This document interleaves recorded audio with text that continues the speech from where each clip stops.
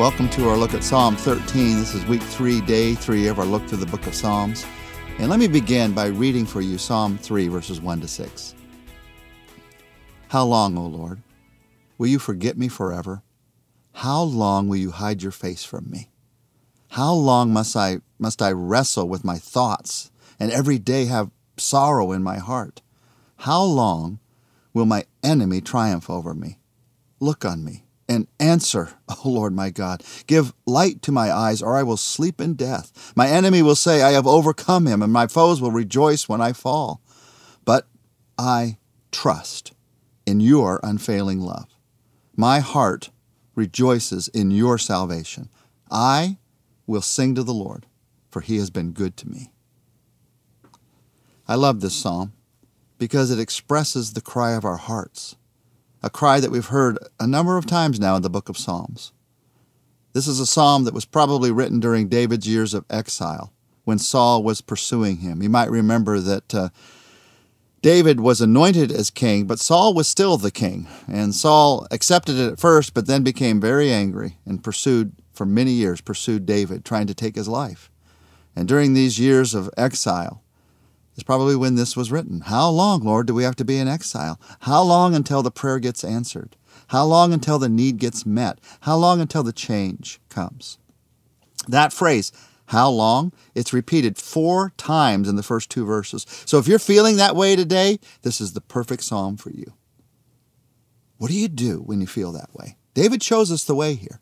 What do you do when you feel it's never going to happen? God's never going to answer my prayer. Why are you hiding your face from me, God? When you feel that way, David shows us the things that we need to do very clearly. First, he says, you pray for an answer. Look on me and answer, O Lord my God, he says. You don't give up. You keep talking to God, and you keep asking God to answer. Now, you may not feel like he's going to answer. You may not be sure of that. But even in your doubt, even in your confusion, keep talking to God. Because as long as you're talking, you're keeping the relationship real and keeping the relationship fresh. And that's the start of all the other things that we're going to talk about. The specific things that David does. So you keep talking to the Lord. And then second, you pray for restoration of sight to your eyes. We're talking spiritual here. You pray to see it like God sees it. Give light to my eyes, or I will sleep in death, he says. Now, the truth here is that David was recognizing that his very life was in God's hands. If you don't give me light every day in my eyes, I'm going to be dead, God. But there's also a spiritual truth here. Until you see it like God sees it, you are, in essence, asleep to all that God is doing, even during this terrible time of waiting. So to get through this time, you need to see it like God sees it. And to see it like God sees it, you need God to give light to your eyes. So you say, God, give light to my eyes. Help me to see it like you see it. There's a third thing that you do. There's 6 things that David's going to do here. And there's a third thing that you do in this psalm when you feel like how long. You pray against your enemies.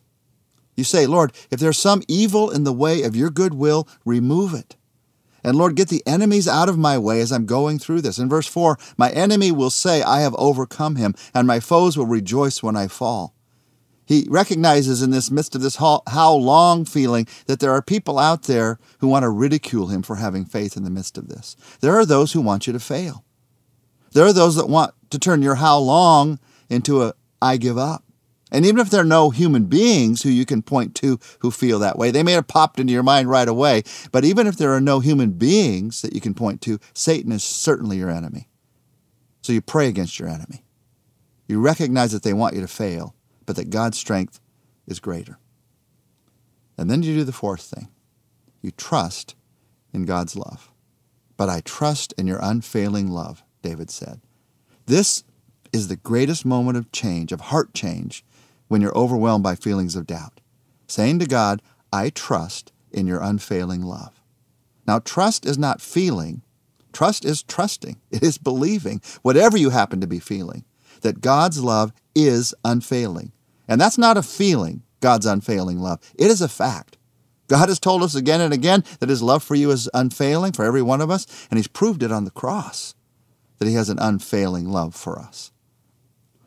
All that is in this world today will day fail and disappear. But God's love for you will never fail. Trust in that truth. That's how you get through the how long until the answer is going to come, Lord, times in your life. You trust in God's unfailing love, a no matter what kind of trust, because He has a no matter what kind of love for you. Then you do the fifth thing out of that. You rejoice in your rescue. My heart rejoices in your salvation. You don't know when it's going to come. You don't know how it's going to come. But even before it comes, you can rejoice in the truth that it will come. You rejoice in the fact that God will someday rescue you. And you think, I don't see it. I don't see how He could ever rescue me. Truth of the matter is that rescue may come on this planet. I hope that it does. But it certainly is going to come in heaven. And that's going to be an eternal rescue.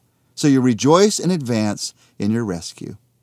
And then you do a sixth, very practical thing. You sing to the Lord. I will sing to the Lord, for He has been good to me. Some translations say He has dealt bountifully with me. So you sing to the Lord. When you're feeling how long, when you're feeling doubt even, don't stop singing. Now, you might sing different songs. You might sing songs that have to do with trusting God in times of doubt. You don't have to sing all the happy, happy, joy, joy songs when you're feeling this way. But don't stop singing. Because there's something about singing that connects your heart to your experiences and to the Lord. There's something about singing that connects your heart to your experiences and to the Lord. And without singing, you're not going to make that connection. I know a lot of people, when they're going through times of doubt, they stop singing in church. They stop singing in the car. Don't stop singing. Start singing again. When you're feeling, Lord, how long? When's the answer going to come? You pray through these 6 things. So let's do it together right now. Lord, right now, in just a brief time of prayer, we do what David did. We pray for an answer.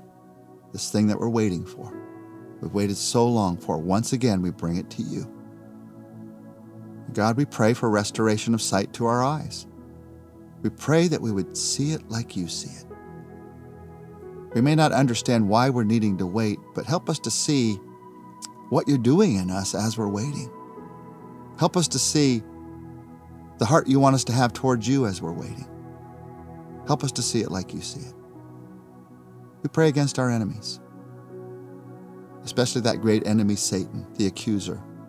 We pray against his accusations, and instead we choose a conviction of heart that we can trust you even through this. And so we pray that 4th thing. We trust in your unfailing love. I just say it to you, Lord, maybe even out loud right now. God, I trust in your unfailing love.